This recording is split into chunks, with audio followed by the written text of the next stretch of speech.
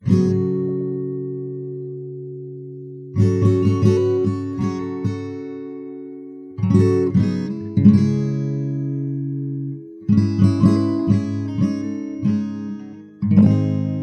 steering wheel lock is a device that you attach to the steering wheel of a car to deter thieves. Early permutations of this type of security device operated by connecting the steering wheel to one of the car's pedals, usually the brake or the clutch, but it eventually evolved into a more self-contained sort of thing that looks like a cane and stretches to encompass the steering wheel and nothing else. These newer designs function by preventing the steering wheel from turning, so most modern versions meant for modern vehicles stick to the wheel and consist of two pieces that extend outward from the middle of the steering wheel, locking onto the outer rim, and it then prevents steering by basically being long and cumbersome, its components colliding with other parts of the car, or failing that, the driver's legs, in such a way that it's practically impossible to drive the car while the device is attached. The most popular brand of steering wheel lock, in the US at least, is called the Club, and it was originally introduced in the mid-1980s, though the earliest version of the Club was relatively simple to bypass, using Freon, of the kind that comes in little aerosol bottles for refilling air conditioners. You would spray the Club with Freon and then shatter it once it was frozen. Later models were made of an alloy that would not shatter in this way, but they could still be bypassed by either hitting the Club with a hammer for a few minutes, deforming it to the point that it can be removed, or by utilizing some kind of hacksaw to cut through a part of the car's steering wheel. So basically you can't drive the car while the Club is attached to the wheel, so you cut through a part of the comparably soft steering wheel, take out a chunk of it, and that allows you to slide the Club off the wheel and use the car as normal.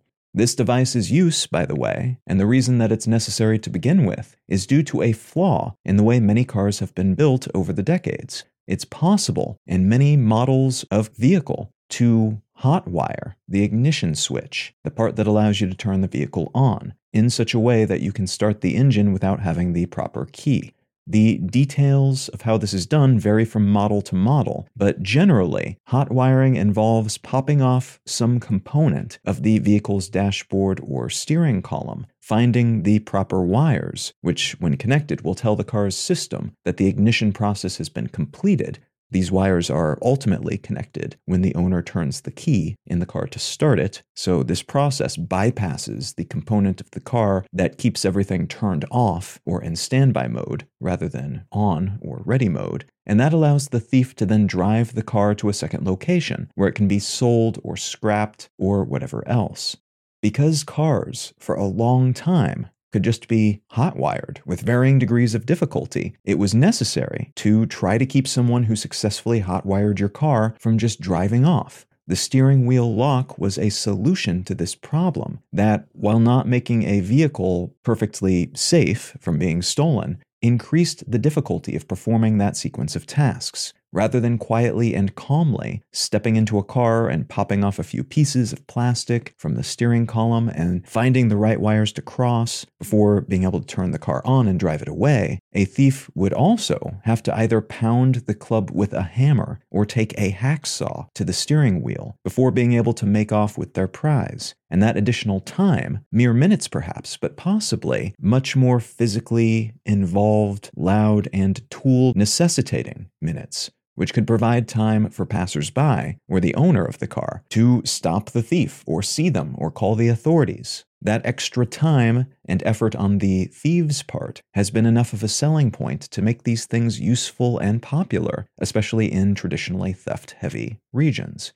Beginning in the late 1990s, though, a device, which was originally developed and patented in 1919, but which took a while to become relatively inexpensive and practical to include in most vehicles, became mandatory in new cars throughout parts of Europe and the UK, and that requirement eventually expanded out to Australia and Canada and the rest of the car manufacturing world. This device, called an immobilizer, is an anti-theft device that makes hot wiring a car a lot more difficult, and in some cases practically impossible. The immobilizer device is buried somewhere in the engine, and it listens for a transponder signal sent by the car's key, or more commonly, its key fob, the little dongle that has the buttons for opening the car and such, which in more recent vehicles doesn't even need to be plugged into function. You just have to have it in the car to start things up and get going. That key or key fob contains a transponder chip that sends a wireless signal containing a passcode to the immobilizer contained in the car's innards. And lacking that passcode, the ignition will not start.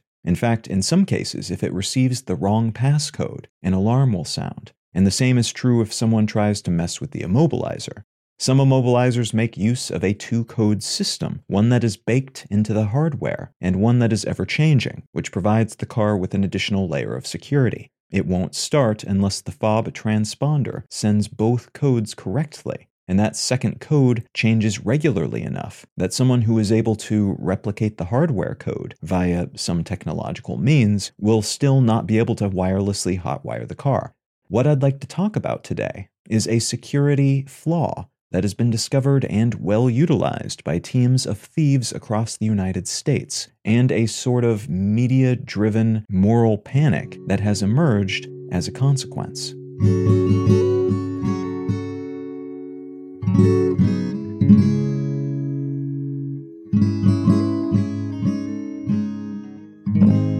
You are listening to Let's Know Things.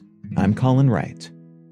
The article I'd like to start with today comes from TechCrunch, and it's entitled, Kia and Hyundai Sued After Viral TikTok Causes Rise in Thefts.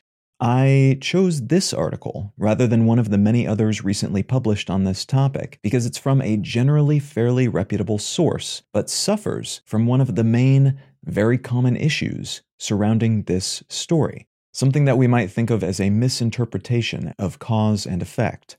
But before I get into that, let's talk for a moment about catalytic converters. Catalytic converters are vehicle components that were originally developed in their proto form back in the late 19th century, but which were better refined to the point that they became essential by the late 20th century. That essentialness was partially the consequence of how the technology developed to become cheaper and more efficient. It was originally optimized for use in smokestacks, then eventually scaled down for automobile use, but it was also the consequence of regulations that slammed into place relatively quickly all around the world in the mid-1970s, beginning in the United States and then spreading elsewhere with decent haste. Those regulations and that hasty spread stemmed from concerns about pollution and the impact car exhaust was having on the environment. The U.S. Environmental Protection Agency passed new regulations on vehicle exhaust that went into effect beginning in 1975. So all vehicles sold in the U.S. from that year forward were required to have catalytic converters installed by default. And because the US is such an important market for vehicles made by companies internationally, that requirement took off elsewhere as well. Catalytic converters strip car exhaust of many pollutants that otherwise make it into the air. They accomplish this through several means, but key to their functionality is the presence of precious metals like platinum, palladium, and rhodium, among others, which serve as catalysts for breaking the car exhaust into chemical pieces and rendering some of the worst stuff inert. That is a dramatic simplification, but the important thing to know here is that catalytic converters keep some of the worst polluting chemicals out of the air, and they are able to do this because they contain precious metals in very small quantities.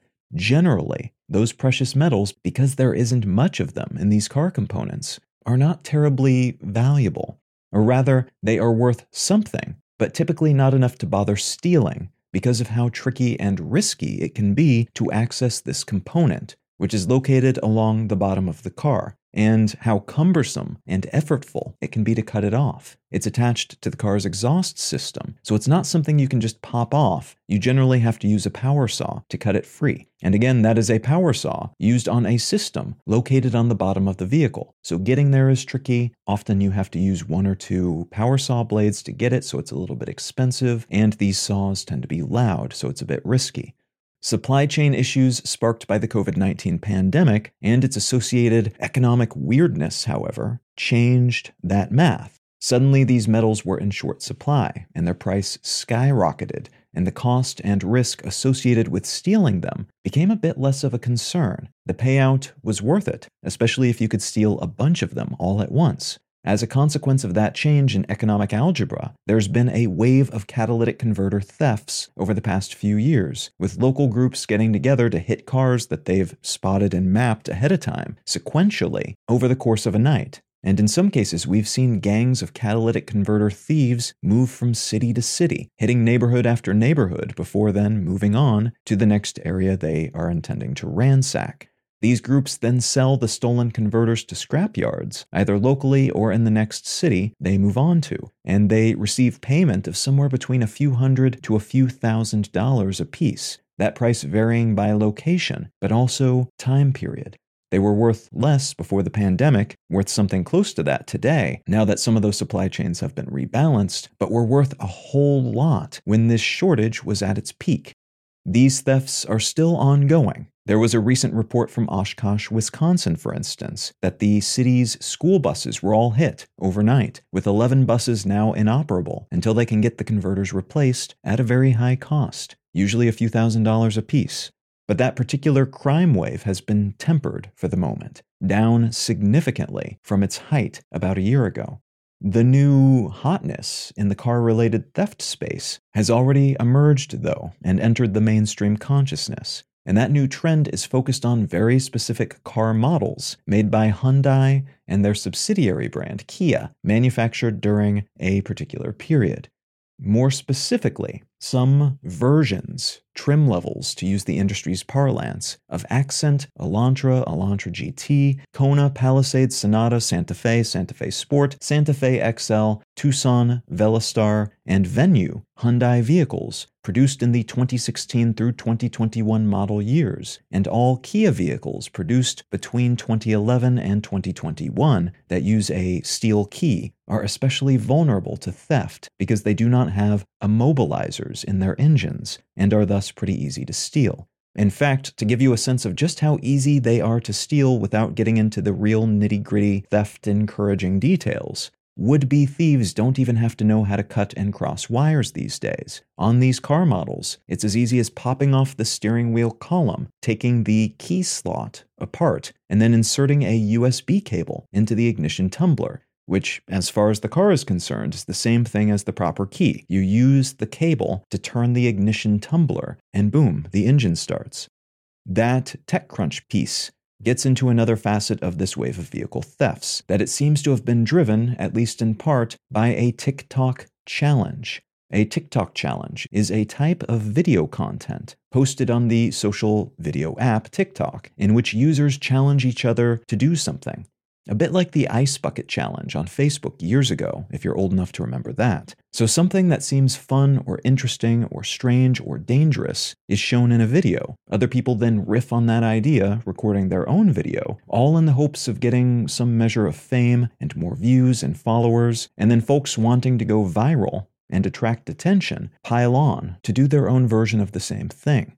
Videos of teenagers stealing Kias and Hyundais, and then driving away in sometimes elaborate fashion, sometimes crashing the cars they stole and then running off, sometimes showing how many cars they stole in a single night, and sometimes taunting police while in these stolen vehicles, began to pop up on TikTok and other video platforms like YouTube and Instagram, which called attention to this hack. Some of the teens literally called attention to the USB hack by showing how easily it could be done and how quickly once you've done it a few times. And some just bragged about it more obscurely, but used the same technique in their videos. What seemed to be video instruction manuals alongside popular bragging videos were noticed by law enforcement and passed around by people who had their cars stolen. And in some places, like where I currently live, Milwaukee, a whole lot of people had their cars stolen using this method. More than 2/3 of all car thefts in the city were these models of car. And figures for 2021 showed that Hyundai thefts were up by over 1,015%, and Kia thefts were up by 3,183% that year. And a dominant portion of the more than 4,300 car thefts reported in Milwaukee in 2022 through June were also Kias and Hyundais. So these videos helped make this vulnerability visible, and that went on at a low level to inform a few lawsuits, class action and otherwise, against Hyundai for not including the relatively cheap immobilizer device in these car models, despite pretty much every other car made in the past 20 years having one by default.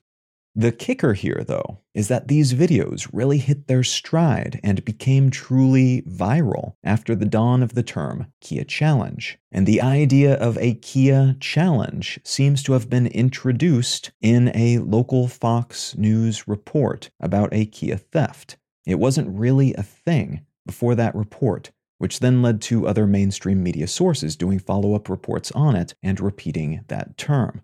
What seems to have happened is this news station interviewed the victim of a car theft. She told them that she'd heard about this trend, about how kids are recording videos of themselves stealing these cars and ostensibly encouraging other kids to steal cars as well, and that became the story. But in reality, up till that point, the posts related to this wave of thefts were mostly focused on the thieves joyriding the cars they'd stolen, so they could brag about how clever and brazen they were. This was clout-seeking behavior, but it wasn't a challenge in the sense of viral thievery being promoted by a young person-centric video platform.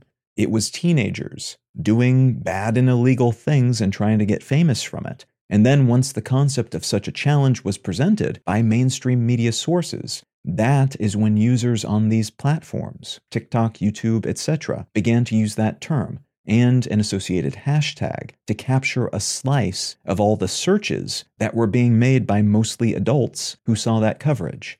This is similar to another supposed TikTok challenge that the U.S. Food and Drug Administration, the FDA, put out a warning about in mid-September, only to discover that it wasn't really a thing, and they had accidentally made this worrisome, dangerous non-challenge into a popular talking point and viral online topic by warning people about it.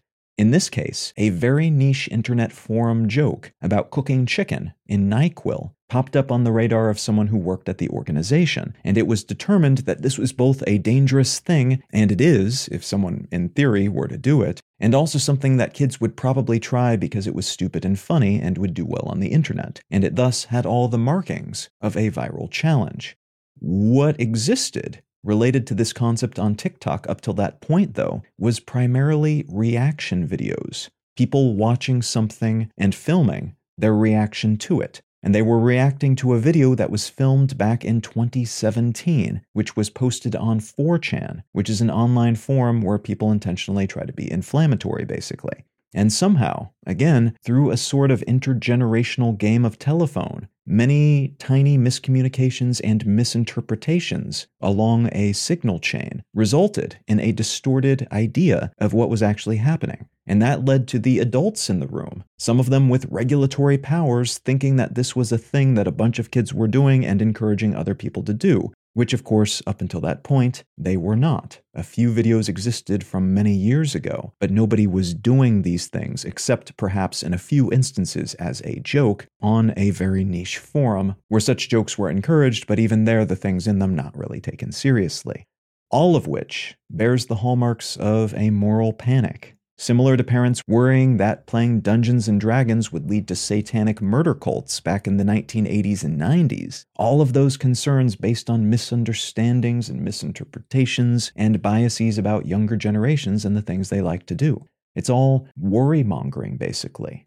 Alongside concerns about change and unfamiliar mediums and technologies, mixed with a fair dose of media entities like news stations and magazines wanting to have something salacious to say to their audience. And all of that blends together into a mix that can, in turn, accidentally create the very thing they worry is happening.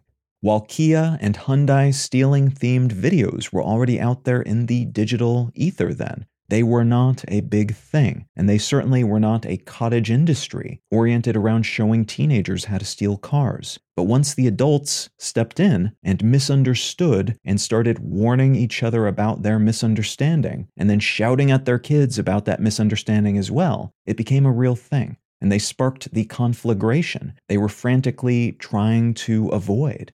the practical consequence of such panics is that sometimes kids will then actually sometimes do the stupid stuff that they hear about, eating Tide Pods and things like that. It's still rare, thankfully, but the potentiality of that happening is much higher once the adults and mass media entities start saying that this is a thing that all the young people are doing. That type of feedback makes a concept that the teenagers in the room probably never would have heard about otherwise. It makes it seem a lot more appealing because they're being told that all the other people their age are doing it, and the folks involved who are supposedly doing it are getting all of this attention, and a lot of these big powerful media entities and all the adults are outraged about it, which makes it extra appealing, and all of that aggregates into a real temptation, potentially, for some of these very people that they're trying to protect from this idea. These sorts of news waves, based on false premises, also amplify incentives within the news world that encourage otherwise serious and reputable news entities to blend their real serious stuff with fluff and badly fact-checked fabrications, all of which is intended to attract more eyeballs, as their business models demand, but then ultimately have the long-term effect of diminishing their reputations and the quality of the content they produce and publish. The future for Hyundai will probably be littered with lawsuits, as this is just one issue that has been discovered across their vehicle lineup in the past several years. But there's a good chance other economic distortions will shift thieves' attention in yet another direction, maybe another car model, and another group of victims sometime soon. At which point we may see more panics, justified or otherwise, and more opportunities for eyeball grabbing and well-meaning, but ultimately harmful, generational misunderstandings.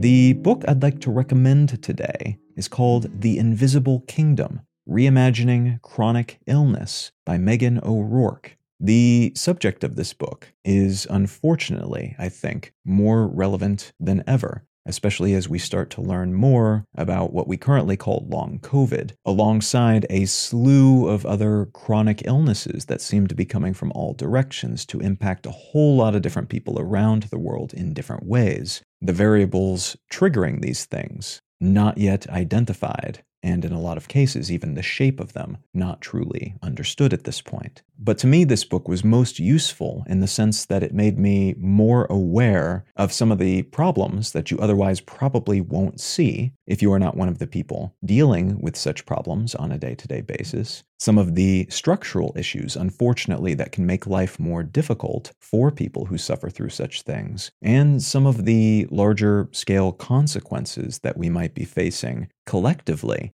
if we continue to not understand these things and to, in some cases, ignore them or shove them aside and pretend that they don't exist on a societal and economic scale.